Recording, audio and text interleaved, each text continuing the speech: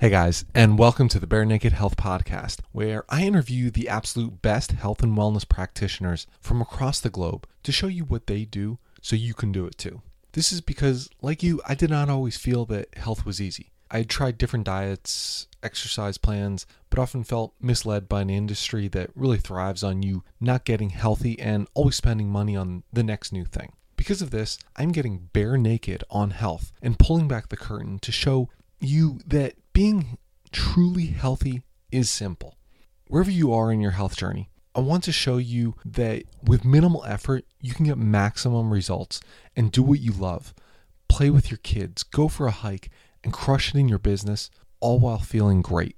To give a kickstart, I encourage you to go over to barenakedhealthpodcast.com to access my calendar and schedule a 15-minute call so we can discuss what is your biggest struggle when it comes to maintaining your health. Remember that I'm a holistic lifestyle coach and that the show is really sponsored by you guys. Each of you that works with me that I am able to take on as a client helps me to be able to keep putting out these podcasts for free. So I just want to thank you, each of you, for your love and support.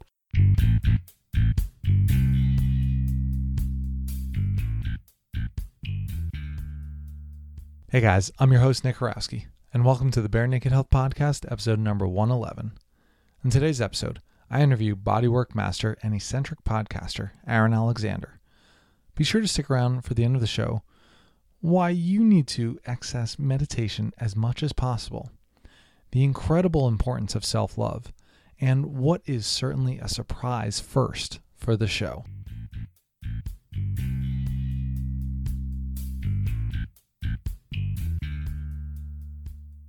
Alrighty guys, and welcome back to another episode of the Bare Naked Health Podcast. On the line today, I have Aaron Alexander. Aaron, first question I ask everybody who comes on the show is just share with us your health journey up to this point.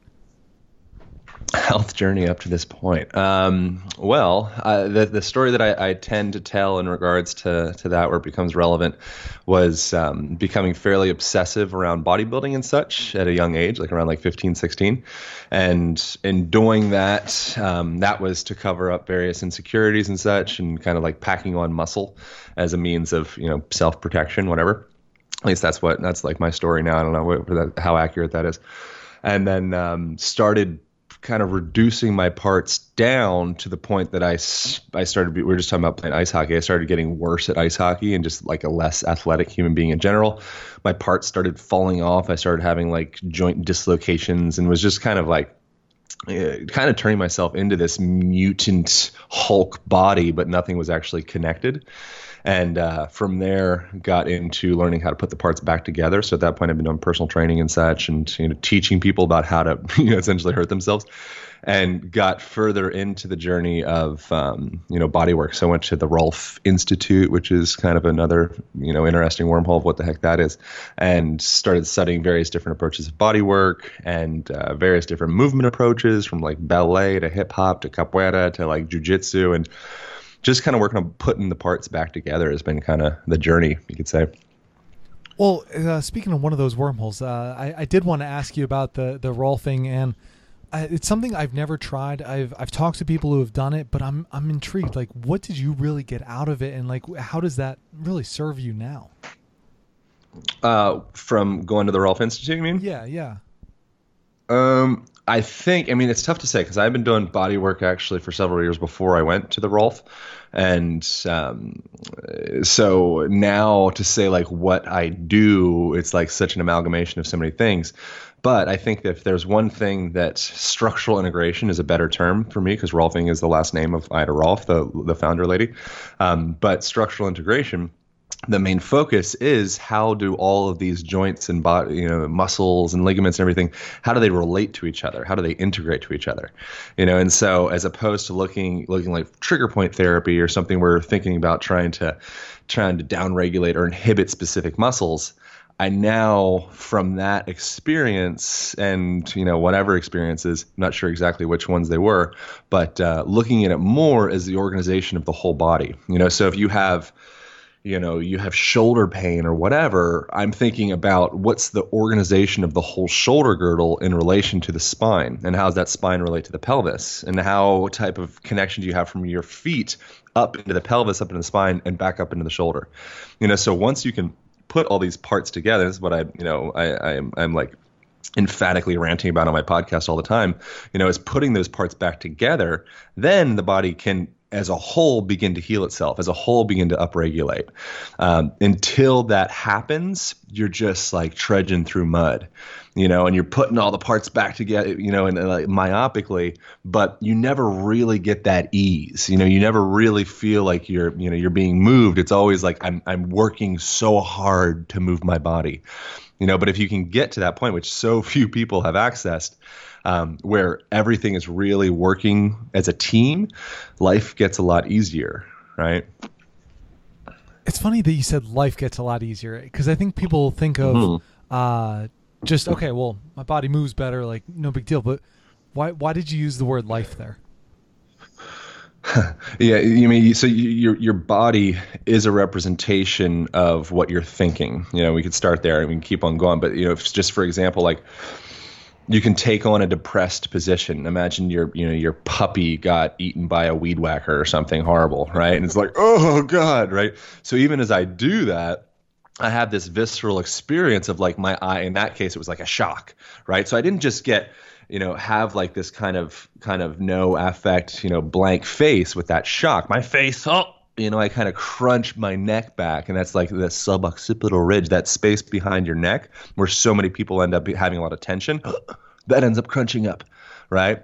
From depression, if I was really deflated or depressed, my shoulders would start to roll medially or forward, right? I'd start to come into that hyperkyphotic spine. Hyperkyphosis meaning like you come to like the Hunchback of Notre Dame type position, right? My sacrum, my lumbar spine, starts to go into kind of like that sad puppy dog position or posterior tilt, right? And you can go all the way down through the line, right? My knees start to drop in valgously, meaning dropping inside. My feet start to drop inside as well, which collapses my arch support, right? So all these anatomical terms are describing depression, right? And then if you could go to the inverse of that and say like, okay, what's elation look like? What's like victory look like, right? So when you are in like a blind person wins a race, or a sighted person or a deaf person or any person wins the race, they all win the same way, right? So structurally, it's essentially the opposite of what I just described, right? So now all of a sudden my shoulders go up over my head, right? And all of a sudden my neck gets long. I open up my organs. I open up my genitals, right? Like I expose myself in a sense, right? And what that's saying is you're saying like, I won, I'm fine, I made it, I'm safe, right? So if you can be in that I won, I made it safe position, you can start training your structure to start occupying that space. Physiologically, you get the same responses, right? So all of a sudden, things like testosterone are shown to increase, right? Things like cortisol or the various cocktail of stress hormones that would come as a product of being in that depressed position end up decreasing, right? And cortisol is a very important hormone. All these things, like it's not like they're like bad. It's just that it's the amounts that we're having, and most people are kind of stuck in this like startle shock, depressive reflex, and that's what you see with, I believe, depression. I think it's by 2030, it's supposed to be the number one leading cause of disability in the world. Right now, it's like number 3 or something. Look that up, well, but it's up there. That and diabetes are just going to be like the two that are just wreaking havoc all over the place. Yeah. Yeah. And so looking at all that, and even looking at things like diabetes, we're looking at any type of like cardiovascular disease or any of that, like all that can be relating into stress just the same. If you have any kind of heart condition or blood pressure thing or whatever it is, if you right now just contract all your muscles, right, what you'll feel, or maybe not what you'll feel, but depending upon who you are, maybe you'll feel it, but what you'll see is your blood pressure increases. Right. So if you're walking around and you're chronically flexed and contracted, what that translates to is things like increased blood pressure, right? And the same thing if you're not getting full functional range of motion throughout your joints and your muscles, Well, that's what your cardiovascular system, your veins and your arteries and everything are passing through. So if you can't properly, adequately really undulate and move all of that tissue, then of course there's going to be problems, and that could be like a buildup of fatty plaque, as a protection device, essentially around those points where, there's a woman called Katie Bowman. I don't know if you're familiar with her, but she really eloquently breaks this down, and I think maybe Move Your DNA is where she breaks this down. But the plaque being a protective device is a product of us not being able to move that venous flow correctly through our bloodstream.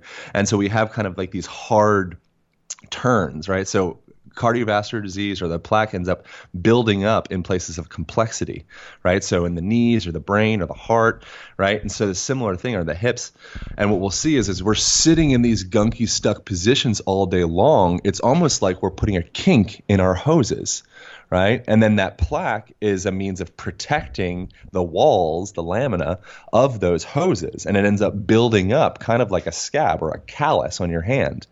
Right. So it's building up because we're not adequately moving that flow through our bloodstream correctly. But if you can dance and move and have sex and play and like be a real human being, there's no reason for that stuff to build up from, the illusion that I live in.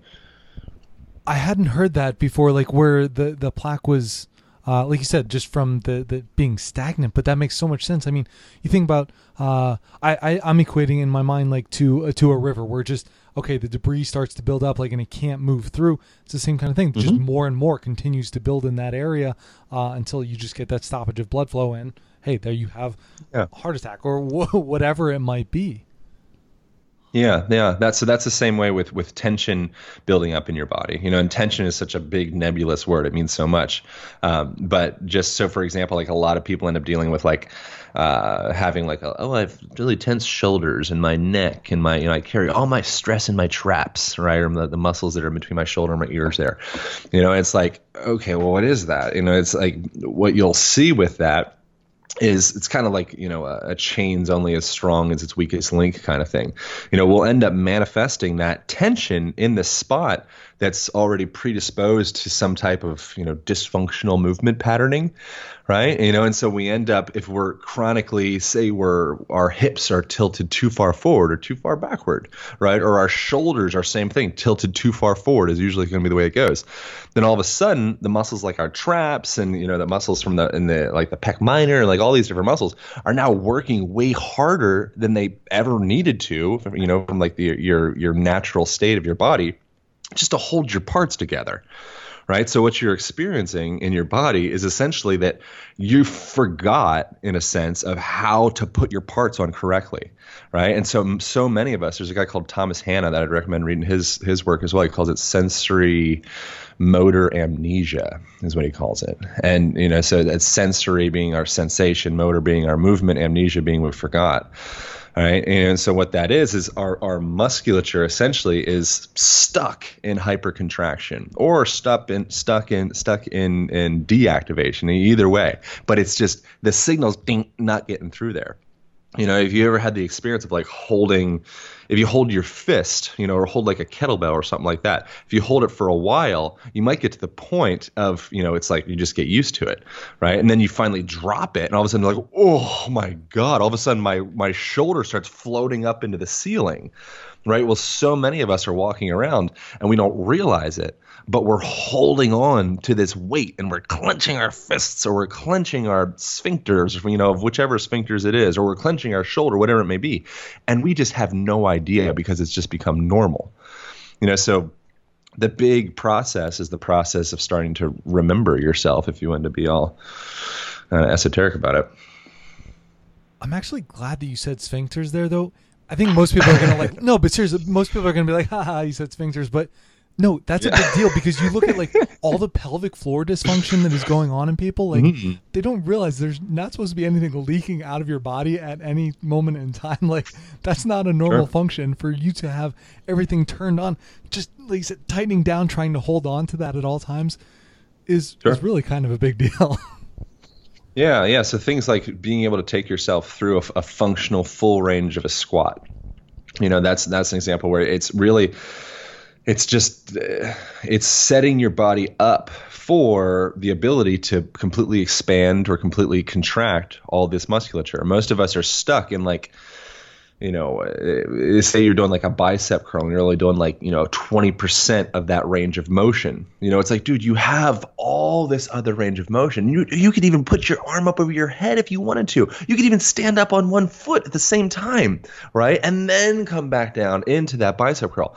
But most of us are literally just stuck in this really limited range of motion. You could say that from another perspective, just to, jump around, a visual perspective, right? So right now, I'm looking at a screen that's about 2 feet away from my face, and I'm taking a lot of breaks. I'm looking around the room. I'm, looking outside, but that's a similar concept where you have these ciliary muscles in our eyes. When you have the same thing contracting and responding happening in our eyeballs to allow us to be able to see and focus in on far distances and then focus in on close distances, right? So that's kind of like that full expression of our eyeballs or, muscles around our eye.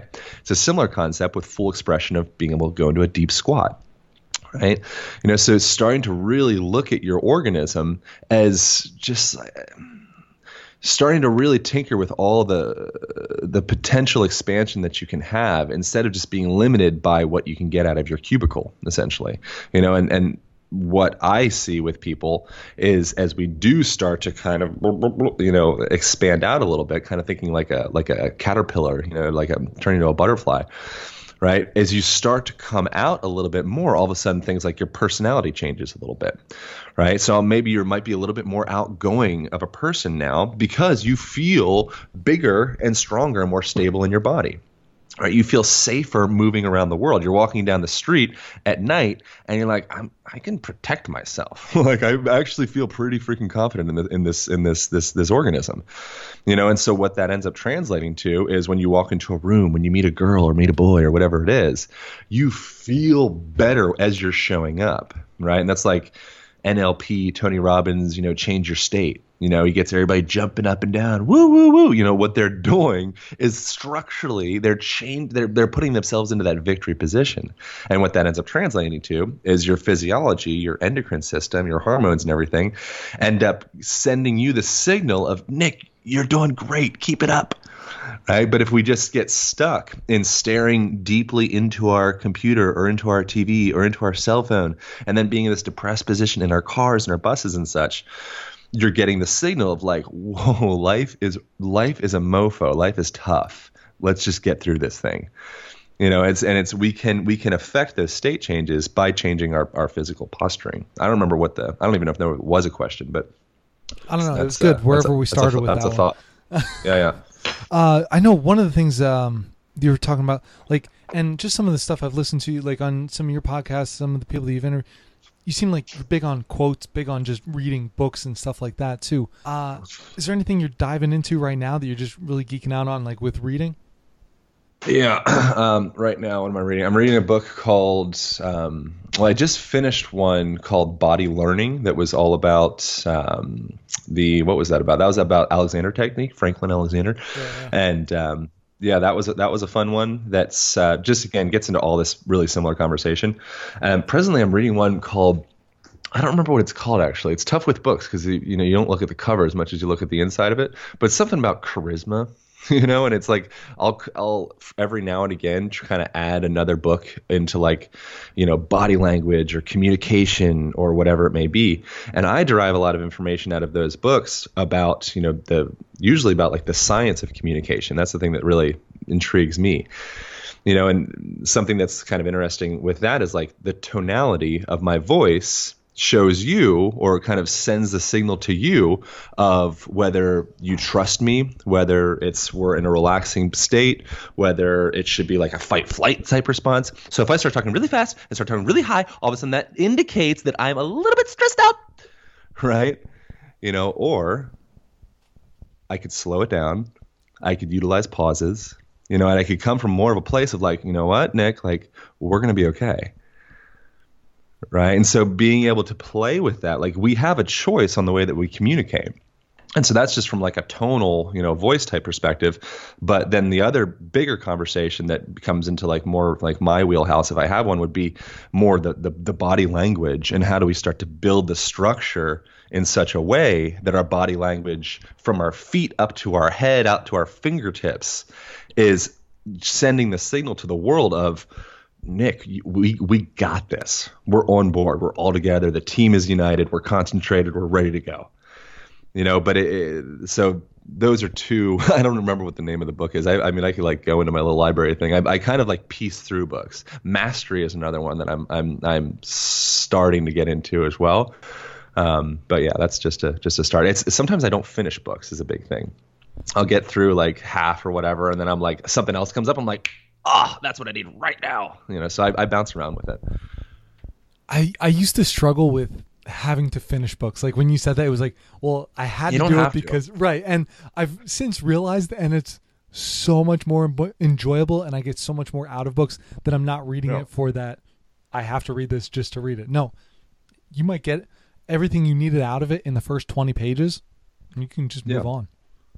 And also books sometimes are kind of, I was just talking with my buddy Tero Isokapula, which is, I still don't know if I say his name correctly, but he's Four Sigmatic, right? Four Sigmatic, boss man, Four Sigmatic, super, super rad guy. I really have a ton of respect for Tero and a company and the mushroom. I'm drinking some of their mushroom tea right now and all the things. But they, one of the things he talked about is he kind of like quit books. And the reason that he quit books was because he just felt like he was becoming kind of like you're saying, like just like, the big thing was that it wasn't that fun for him, and it felt like kind of more of like a responsibility of like, I got to read because that like, makes me smart and intellectual and all the things. But like, there's so much information out there. You can listen to podcasts and go for a walk through the woods. You can do TED Talks. You actually have live human interactions with people that are smarter than you. Like you can reach out if you're curious about freaking Pilates, find the best Pilates instructor, get a session with them or, mentor or whatever, and learn about Pilates. You don't necessarily need to get the book. You can get this person that read all the books.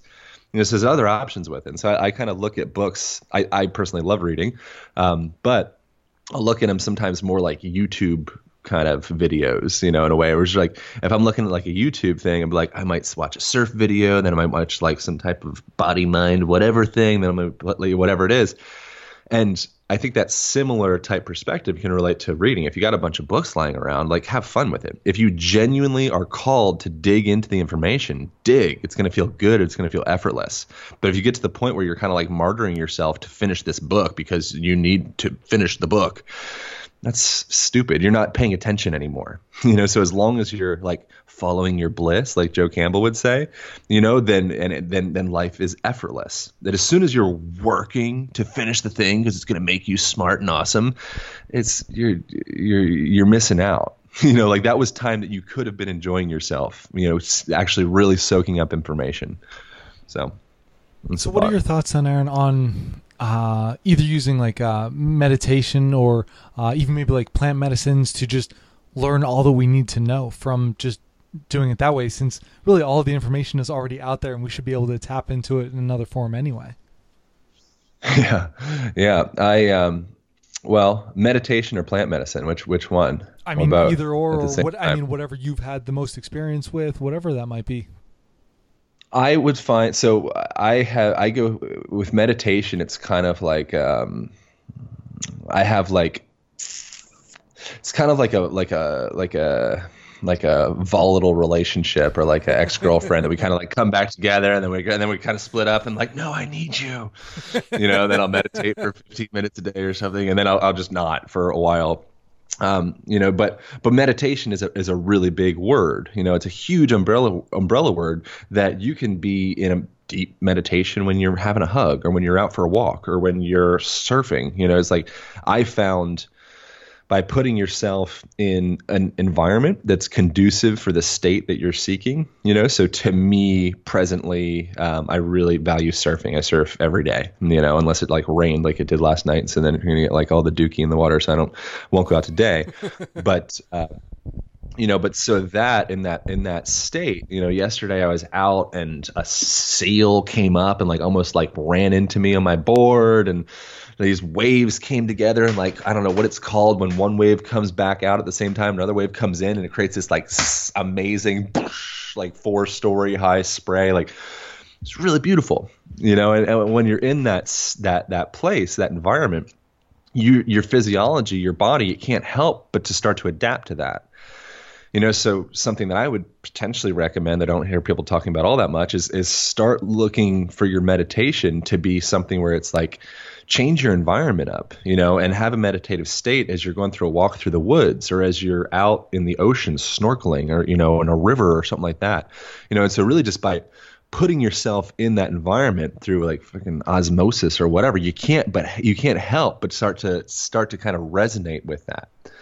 You know, so I would look at meditation as being something, hopefully, that you're accessing the highest percentage of the day possible. You know, so just even in those moments, like we were talking with, like the tonality of the voice, right? Having those pauses, right? So when you can start to really flex the power of pause, it kind of adds a meditative element to a conversation. Right. And so it's starting to be able to integrate that concept of meditation in your daily life. Plant medicine stuff, I find most any version of, like, in quotes, plant medicine to elicit meditative states. You know, so all of a sudden, if I'm completely, you know, whatever, no plant medicine ingested or whatever it is, it's a lot easier for me to just read a book or watch, you know, surf YouTube videos, or, you know, rock climbing videos or something. Like, I can just watch that and I'm like totally happy, you know.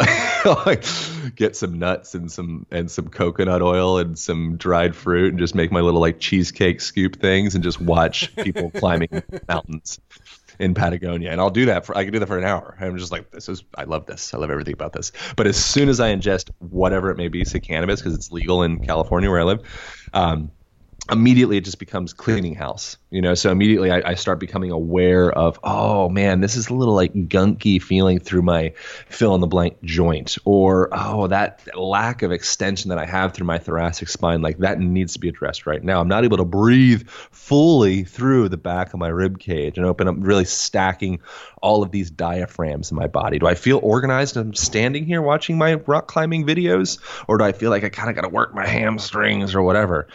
You know, or maybe my voice needs to, you know, I need to play with whatever, singing, you know, maybe I want to dance, maybe whatever. But it's like treating your body as a temple, because it is, right? And so as you go through and if you realize that, oh man, I have a lot of disorganized crap in this temple. I have a lot of clothes that need to be folded. I have a lot of, you know, furniture that needs to be moved around for more feng shui. Right. So that's that furniture feng shui analogy. That could be like disorganized joints that are creating inflammation or pain in your body. Right. So when you walk into your room, you look around, it's just like, this place looks like crap. Right. That's the same concept when you all of a sudden step into your body, maybe for the first time in a long time, where you witness yourself and you say, dear God, what have I done? You know, like, I need to put everything back together in a different way, and you get started. You know, so I see plant medicine as a really nice kind of like instigator of change. You know, so that's what, you know, that's what like Rick Doblin, MAPS, and, you know, all the people that are pioneering this psychedelic research. That's kind of what they're getting at. You know, and I'm on board. I think it's really important. It's you know, Rastafarian said that cannabis is like the savior of the, you know, the culture of the world or whatever. And I'm like, I kind of agree. Seems like a fair answer. And that doesn't mean that you need to have it either. But so many people, it's like a meditation thing, like a 10-day Vipassana or whatever. It's like, if you feel like you absolutely do not have, it's impossible for you to take 10 days and just be silent and sit with yourself, you're probably the one that needs that the most. You need it for right? 30 So if you're days, yeah. Yeah, right. You know, so it's a similar concept where it's like, if you're the person that feels like, no, I don't need to do any work on myself. Like, no, I'm good. Like, I feel good. This is good. You know, like there's a really good chance that you're actually in the pool of people that could use it the most. You know, it's the person from like a bodywork perspective, the clients that I work with, that come in with a huge laundry list of all the crap that they need to work with in their body, they're usually the people that are in like Cirque du Soleil, or they're like high level athletes and they really know their body, right? It's the person that comes in and is just kind of farting around and like, I feel pretty all right. I feel good. My wife, she really wanted me to come in to see you, and I'm fine. That person is messed up. Because they have no recognition of it whatsoever. Yeah. Yeah. So it's kind of like choosing to take the journey, So then, how about yourself? I mean, is there anything? It seems like you are willing to open to change. Like, is there anything that you really are working on for yourself right now, whether it be physically, mentally, emotionally? Yes. Self-love, is a big one. That I've found that to be like a big note of as I do various different like what have you. I don't know. I do all sorts of like self-helpy kind of therapeutic whatever. I'm down for whatever. If people are doing Kundalini thing, I'll do Kundalini thing. If people are doing ecstatic laughing or yelling or whatever, like yeah, sure, we'll try it. Let's do a dance. Yeah, let's do it. And something that I find with that, the moments that kind of actually like soften me the most, or the moments where I'm like, oh my God, I'm like that actually hit an emotional chord, is really that feeling of like, dude, you're good enough. Like I love you. And it's that feeling of like, do you really accept yourself? Do you really love yourself? If you do really love yourself, you probably won't eat that shitty food that causes inflammation, or makes you feel sleepy, or makes you feel angry or agitated. If you really do love yourself, you'll probably go for a walk in the woods instead of keep on taking more emails. If you really love yourself, fill in the blank thing. You'll buy some organic, apples instead of like ones that have pesticides and BS on it, because you really care about yourself. Right. So if you can get to that point where it's like, yeah, I'm worth it, and all that stuff, I'm like making fun of myself as I say it because it sounds cliche.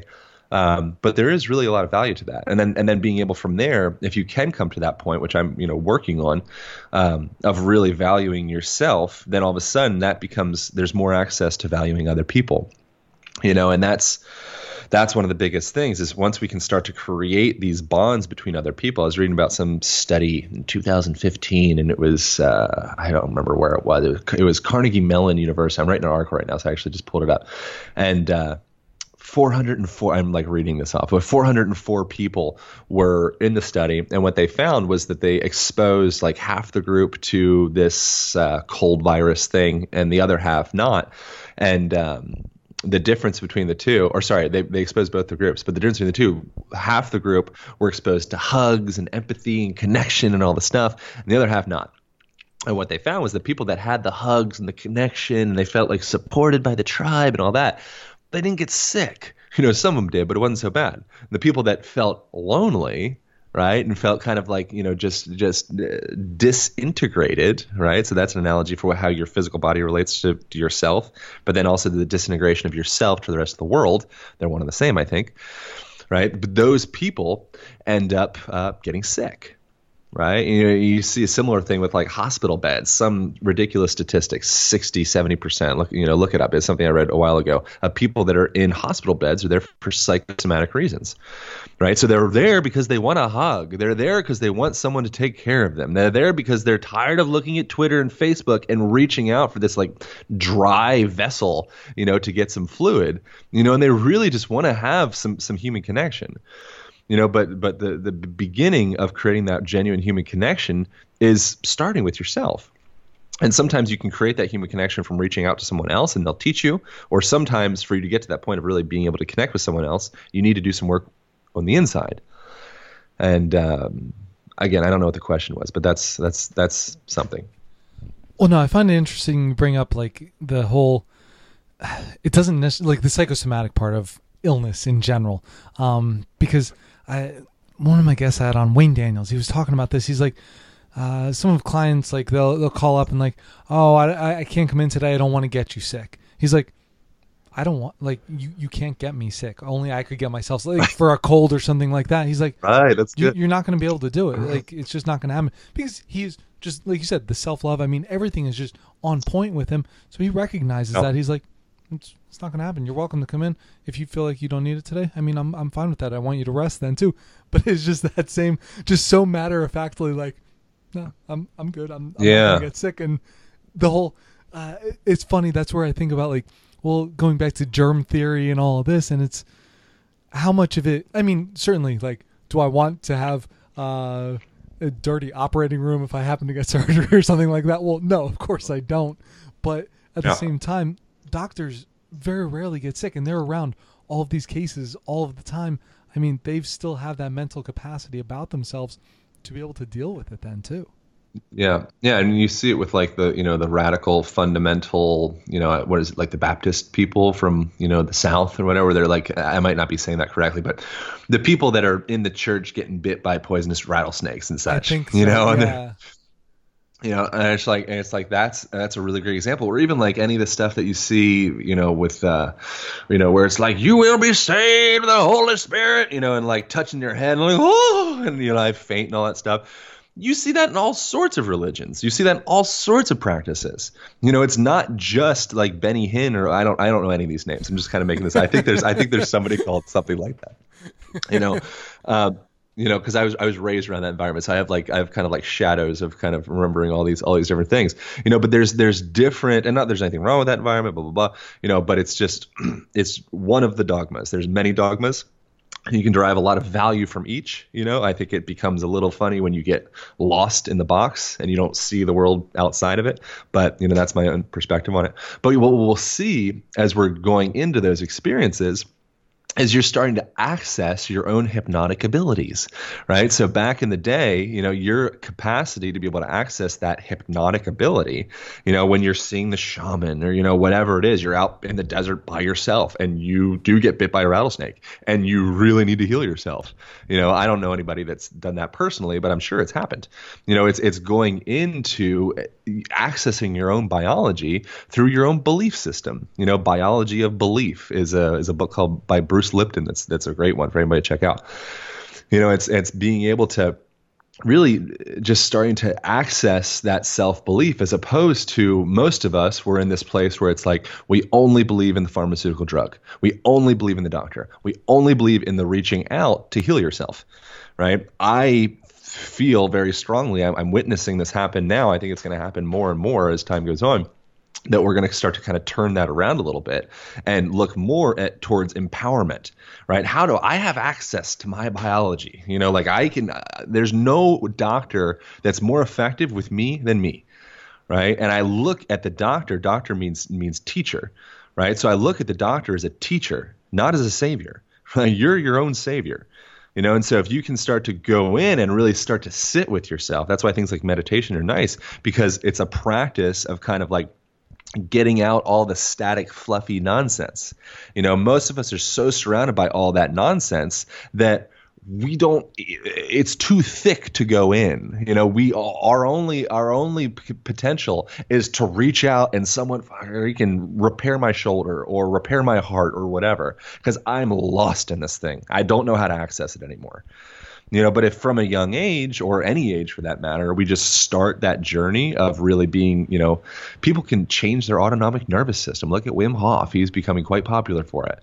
There's so many examples of that. I think it's Tuma meditation is kind of where he got, that was like his original thing. It was like the monks drying cold, wet blankets over their back in like, really freezing environments or whatever. And it's like being able to go into your body deep enough that you can actually start to, pull the toggles a little bit. Most of us just think that's phooey, and it's like, I'm kind of on the fence where I'm like, I don't know. I think there's something to it. I know that I haven't fully accessed any of it, but I'm willing to explore it. I think that if more people were at least like really willing to explore, I think we'd have a lot more, we'd see a lot more evolution in our healthcare system. But as long as we're just stuck on reach out, get the drug, reach out, get the, whatever the thing is, then it's very disabling. So Aaron, you're talking about, well, you're talking about the empowerment of just really the self there. I mean, any recommendations or any places that you feel are good places for people to start when they're really, hey, just, all right, like you said, fix my shoulder, fix my heart. Like, where else could they start though? Yeah, I think everything that we're talking about, is where they can start. Sometimes I don't know what people listening are, if this will kind of like throw people off a little bit, but I mean, I found a lot of like plant medicine ceremonies to be really big, kind of like earth shaking type experiences where it's just a really fast reevaluation. And there's that, or a lot of times it takes people going through some type of like near death experience. I was watching a surf video with a guy last night. He got like attacked by a shark while he was in a surf competition, and all of a sudden, like his intention towards winning all the surf competitions became like, dude, I could care less. Boom. Like right now, like all I care about is, telling my mom that I love her. All I care about is like living my life to the fullest of, whatever that is. I just, most people, I think as long as we're just getting by, and we're just keeping our head above water, which is the state of, a huge percentage of Americans and, people throughout the world, where it's like you're just barely paying rent. You're just barely fill in the blank thing. So you don't really have so much, or you feel like you don't really have time to start, readdressing things throughout your mind or your body. You need to work for 60 hours a week. And so it's like that's the hardest situation to work with, I think, is the person that is struggling to keep their head above water. And so with that individual, which is us, just so many people, man, forcing yourself to take a 10-day trip off. Forcing yourself to let go of the technology for a little bit, forcing yourself to go to a different country where you don't speak the language, forcing yourself to go out into the woods where maybe you don't need to speak the language because there's no language, or it's just the language of like squirrels and, whatever it is. Like by having those kind of potentially like ground shaking shifts, it just gives you the space to reevaluate. And that's the thing. It's like in order to really reevaluate the direction that we're taking this ship, being, our bodies or our lives or what have you, we need space. As long as there's a tsunami coming in and, we're just stuck on continual tsunami mode.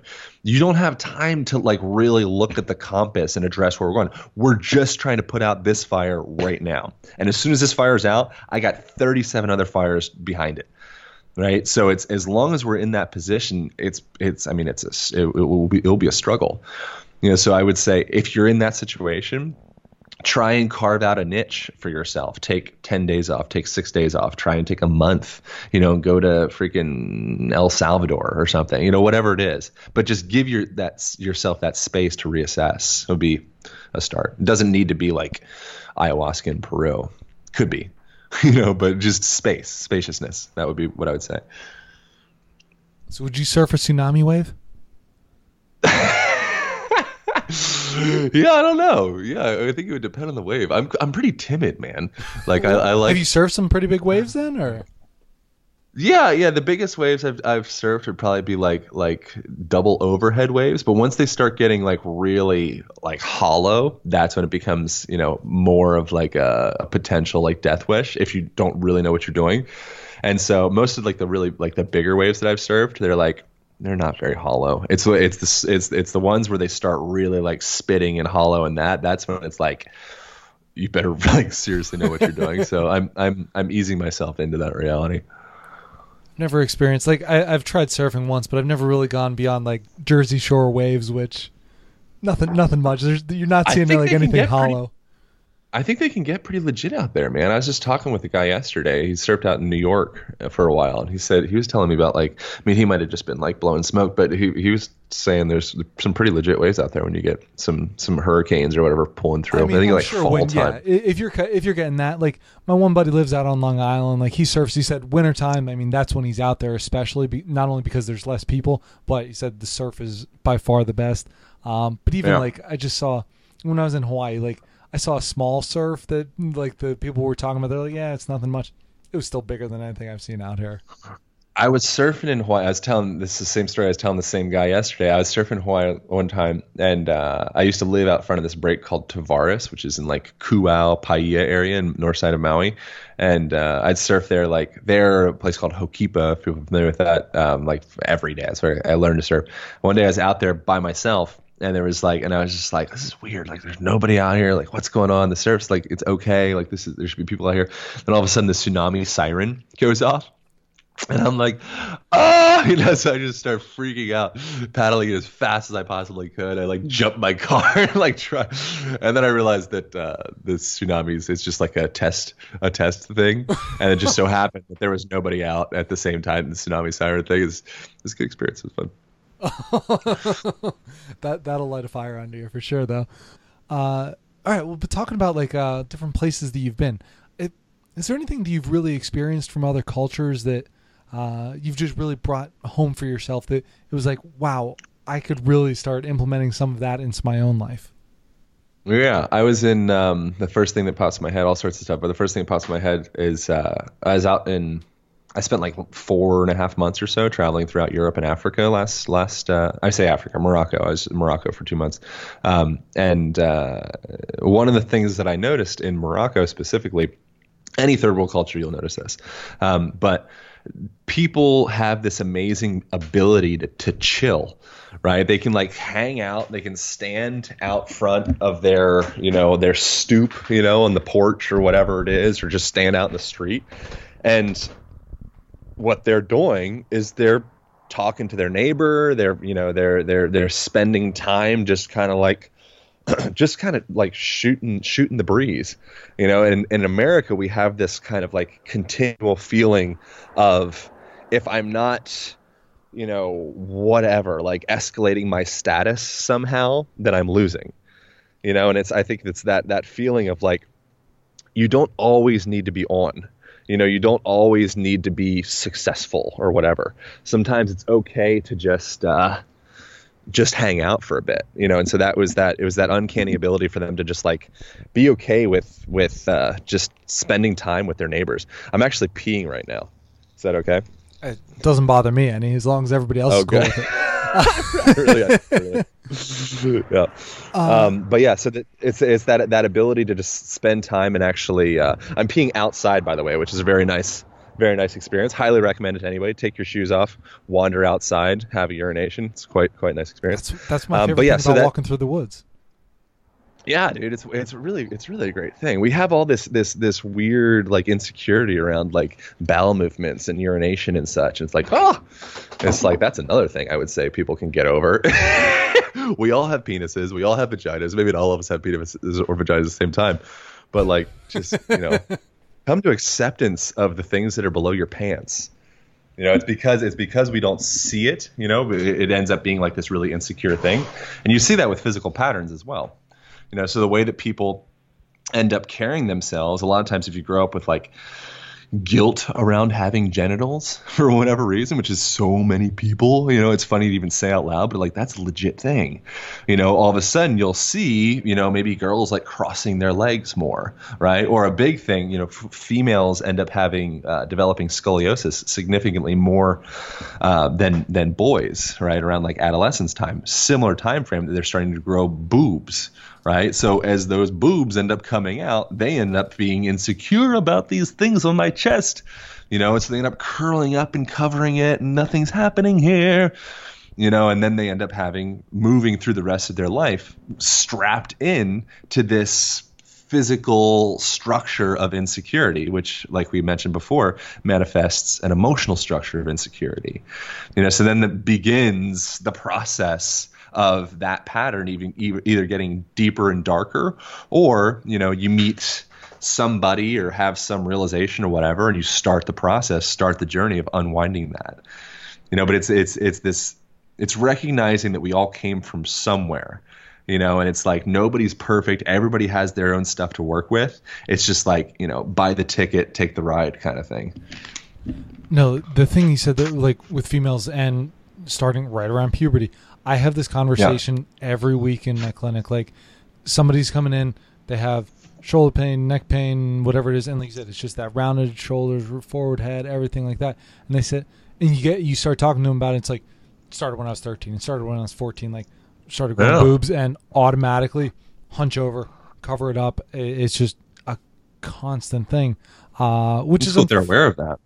And but like it takes a couple questions, and I'll bring it out, and they'll be like, "Oh," like just light bulb goes off. Like there's immediately where that's coming from almost all the time. But I hadn't thought about like even the crossing the legs thing, because that's another big one too. Yeah, absolutely. I mean, it's you can go into the patterns for days. A lot of people end up walking, like you'll see young kids sometimes walking up on their tippy toes, and like you could potentially relate that to like not feeling really connected to the place that you're at, not really being able to, in quotations, feel grounded, right? So you're always kind of tippy-toeing through your world, and you're never really landing anywhere. You never really feel that like rooted down into the earth, and there's connections with this for days of just all the various different, every physical posture that a person takes on is an indication of something. Right. So there's like the hero, the Harvard study, Amy Cuddy, the hero pose or whatever, victory superwoman pose, and then like the loser pose, 2 minutes in that position, saliva sample ends up increasing testosterone, blah, blah, blah. Hopefully, you can like reference that, if it's, or I can explain it more or whatever. But that is just 2 freeze frame positions that we're showing, because with studies are oftentimes very sterile because we got to freeze it. Right. It's have like, to look at that take point this in static time. shot. Yeah. And here's what we got. And we measured these 2 different, whatever. And it's like, well, where we go, we did it, and it's like, okay, cool. So that is a speck of the grander equation that's happening here, where every freaking position that we're in is obviously having some type of hormonal response. Right. So if you're cruising around the world and you have that chronic, scoliotic, twisted, turned spine, right, and your glutes are chronically disengaged, you're never really able to get any power out of that. So your hip hinge, the most robust joint and organization of muscles in your whole body, is just completely dysfunctional. Every time you come down and you pick something up off the ground, you're putting medial stress on the knee, and you're, all these things. That has to have an effect, not just on the, the inflammation of the joint or the dysregulation of the muscles around it, but I believe, and I think it seems pretty obvious that that's also having a hormonal effect. That's also affecting all the other systems throughout your body, and that's kind of the thing that fascinates me the most presently. That's the thing I'm digging into presently is really understanding that relationship of this physical structure that I live in is a representation of my environment. It's a representation of my emotional self, representation of my nutritional self. It's a representation of my relationships, the tribe that I'm a part of, the culture that I'm a part of. I am not just me, right? Like I am all of this. Right. And so it's starting to really just witness, like, what the heck is this? What are these habitual patterns that I live in? So that's a thought. That's an awesome one to to posture on, to think about for a while. Yeah, ponder. Right. So I mean, we're starting to close in on an hour here, and a couple last things that I want to touch on. One of the things I always ask people who come on the show is, who would you want to hear on this podcast? But having your own show, like, who is somebody that you have not interviewed yet that you really just want to have on, and like, what is something that you want to just dive into with them? Tony Robbins is the one guy that I'm he's like pretty high on my list of people to have on, and literally just dive into this pretty much have this conversation with him, and that'll be it. Most of the things that we're talking about, this like state change and the things that are the patterns that are existing in his body, and what kind of took him to being in a place where now he's Tony Robbins, and he's like, Sir Tony Robbins or whatever. And he's like, influenced the world, and he's feeding, 1 billion people, and like all these different things. Where did the seed of that come from? Was it all healthy? Was it void filling? Is there some insatiable appetite for escalation in self-worth and such that's been filled up? Did it all come from like a benign, happy, well-supported place? Just kind of like what that evolution of his life has looked like, and then how physical his physical structure has kind of been a part of that. Would be probably what I would start digging into. Of all that I mean, whether studying some of his work, but anybody else's, like, what has been your most profound takeaway on that really environment, like everything equating into the physical?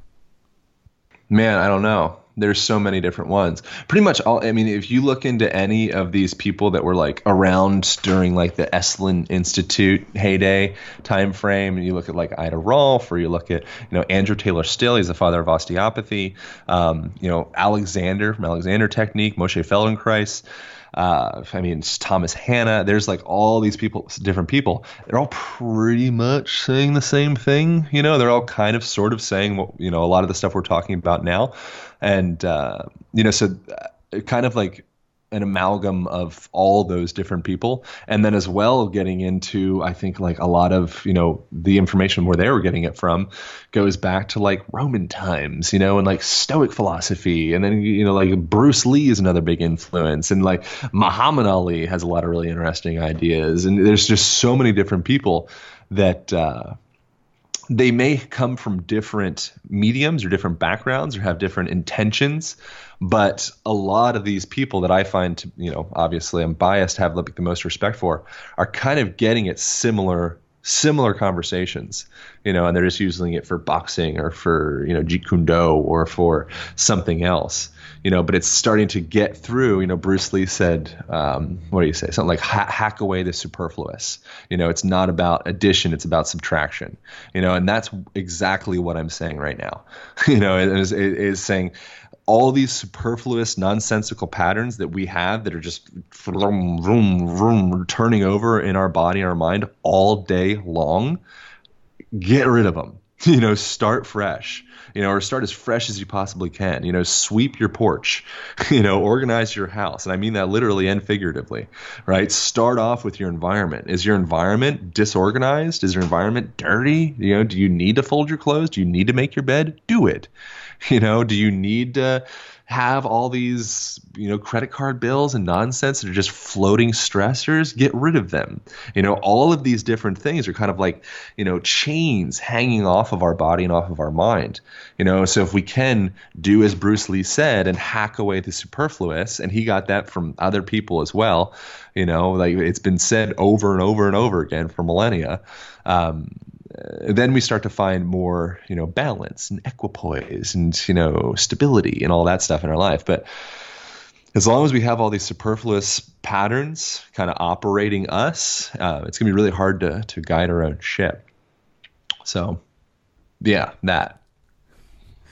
Right on. So, Aaron, in closing here, where can the listeners find out more about you? I mean, we talked about podcasts, just you're talking about all the body work that you're doing. If they're looking to connect with you there, where's the best way to check out all your work here?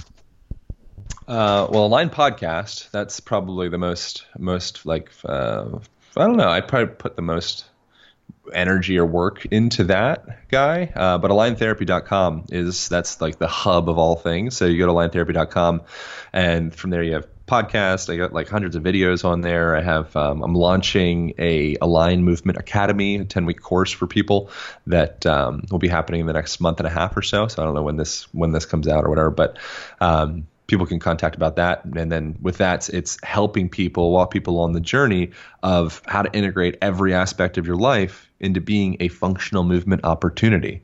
Right. So how do you chop your carrots? How do you get in and out of your car? How do you reach up into that cabinet to get the bleach out? How do we really start turning our whole life into a practice? And that sounds like work, but it shouldn't be work. It should be a fun game that makes you feel better. It's every moment that we're putting some intention into having this body, then we start reaping these long-term rewards and temporary rewards as well. We feel it immediately, but it's like, it's saving money, and having like a 8% interest rate or something like that on it. It's like, if you keep on investing into that, it might not be a big deal right away, but in 10, 15, 20, 50 years, you're like, oh dear God, I'm so glad I started paying attention to the way that I move through the world. I thank you for that, and I appreciate that. I hope people go to check that out, because I think it kind of goes back to one of the things you said a while ago in the show was that percentage of the day, if you can spend more time meditating, and that's almost what this seems to be, like that greater percentage of meditation, you're still just so aware of your movement, no matter what it is that you're going to get. It doesn't have to be that you have to go spend an hour in the gym every day. It can just be built into your everyday life, which is awesome to hear about. There's a good chance you're hurting yourself at the gym, and by good chance, I mean like really good chance. Having someone that really, first of all, find someone that moves well. If you have a personal trainer and they're just, juiced up on creatine and too much protein and their farts just smell like whey powder and it's just like, they're just like this like bolt-on muscle machine, they don't know what they're doing. There's a good percentage chance that they found this kind of like, simplest route to muscle gain and just drilled it. And I say that because that's me. Like I come from that. Find the person that has grace with the way that they move through the world. Find the person that has grace with the way that they communicate with people. Find the person that really has a background and a history in this and really cares. And then pick the crap out of their brain. Anything you can, just to like follow in the footsteps of what they're doing. How can we kind of pull some of that information from them? And so I think that if you're taking a yoga class or a Pilates class or whatever it is, it's well worth your money to invest in getting a private before you even start. Because guarantee fact, there's a really good chance that you are practicing broken patterns in a class of 25 people where the teacher, whether they do or do not know what the heck they're talking about as far as like a mechanical perspective, they're not able to help you because you're one of 25. So the sooner that you can start practicing functional movement patterns, the more progress that you'll have in the long run. So I would say, get a coach. It's worth it. That's great advice. Everybody make sure, go check out Lyme Podcast, lymetherapy.com. Find out some of this awesome information that we've been talking about today. So Aaron, again, thank you so much. Yeah, man. No worries. Thank you.